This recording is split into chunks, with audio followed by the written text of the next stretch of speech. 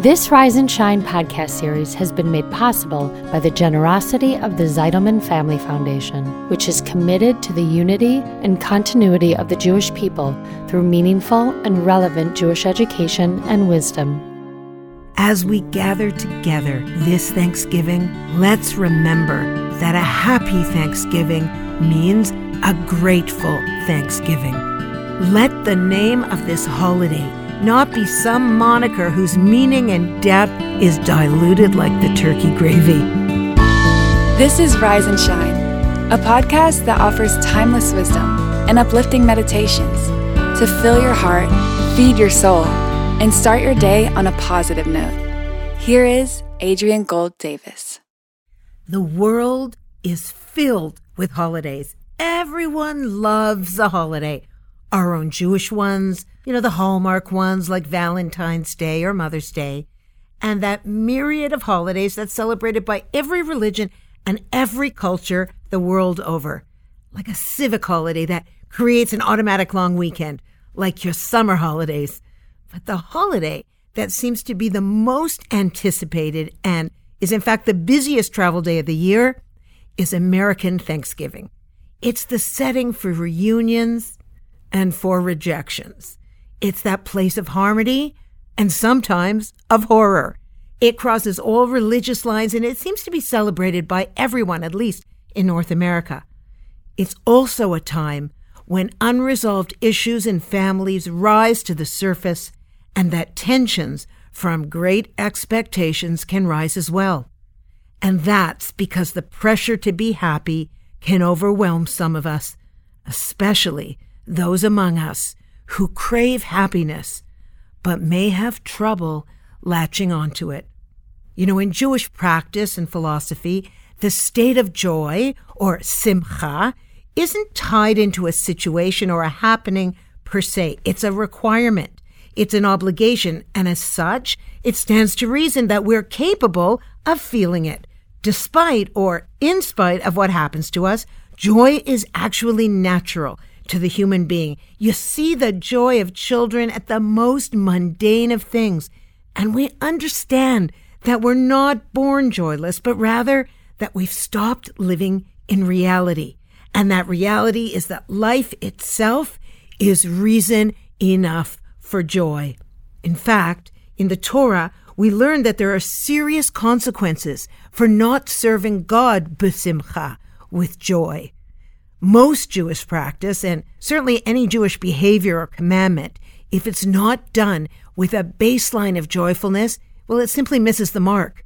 If your spiritual practice is bloodless and joyless, you're not really practicing your spirituality properly. Now, this seems like a lofty demand. How do you feel joyful when things just aren't going your way? When you're facing challenges or troubles? When you're feeling bereft, say? And don't forget Tevye, our fabulous hero from Fiddler on the Roof, when he said that God would like us to be joyful even when our hearts lie panting on the floor. How much more would we be joyful when there was really something to be joyful for? You can see that I'm not a singer. Okay, what about Dido's song? That song, Thank You? It charted at number 3 in the UK, US charts, and then Eminem sampled the first verse of it in that song, Stan, remember? And I really can't even try and sing. And I want to thank you for giving me the best day of my life. Okay, you see what I'm saying? I'm not a singer. But words of gratitude increase joy. It makes us want to sing about it. I could go on and on, but just do a quick Google search for songs about saying thank you, and I think you're going to see what I mean. The point here is that a cornerstone of Jewish sensibility is a commitment to joyousness, even when our hearts lie panting on the floor. But as science quickly catches up to Torah, we now understand that gratitude is a fundamental pathway into joy. That brilliant researcher and writer Brené Brown recently wrote that the relationship between joy and gratitude was one of the most important things that she found in her research. She said, I wasn't expecting it. In my 12 years of research on 11,000 pieces of data, I did not interview one person who's described themselves as joyful, who also didn't actively practice gratitude.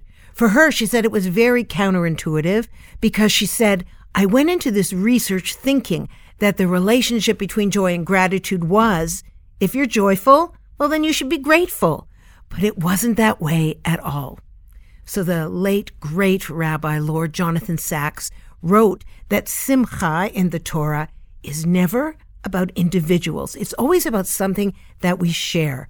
So as an example, he brings the following. A newly married man does not serve in the army for a year, says the Torah, so that he can stay at home and bring joy to the wife he has married. Bringing simcha to a new partner even supersedes serving your country. That's how vital joy is to a thriving society.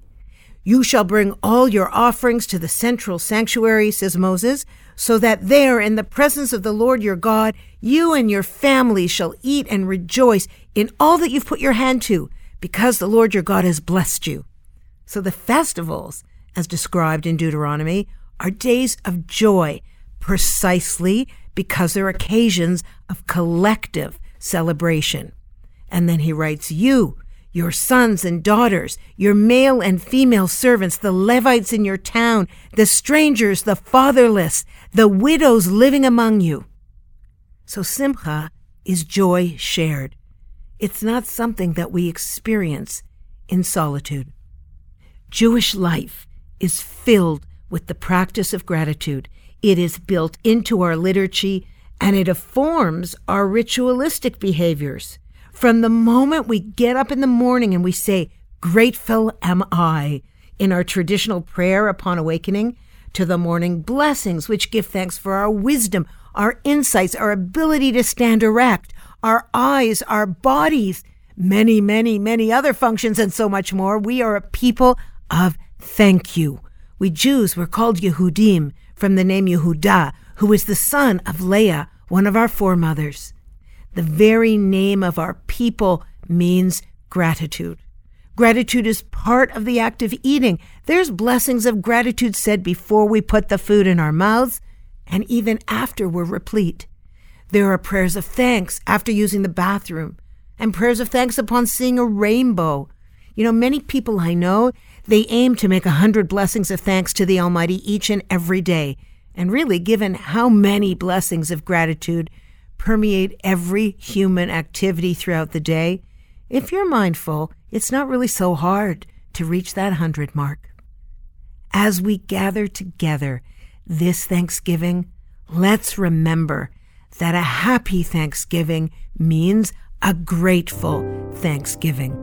Let the name of this holiday not be some moniker whose meaning and depth is diluted like the turkey gravy. This week, can you consider making a list of 100 things you're grateful for? And can you carry that list in your pocket like the currency it truly is?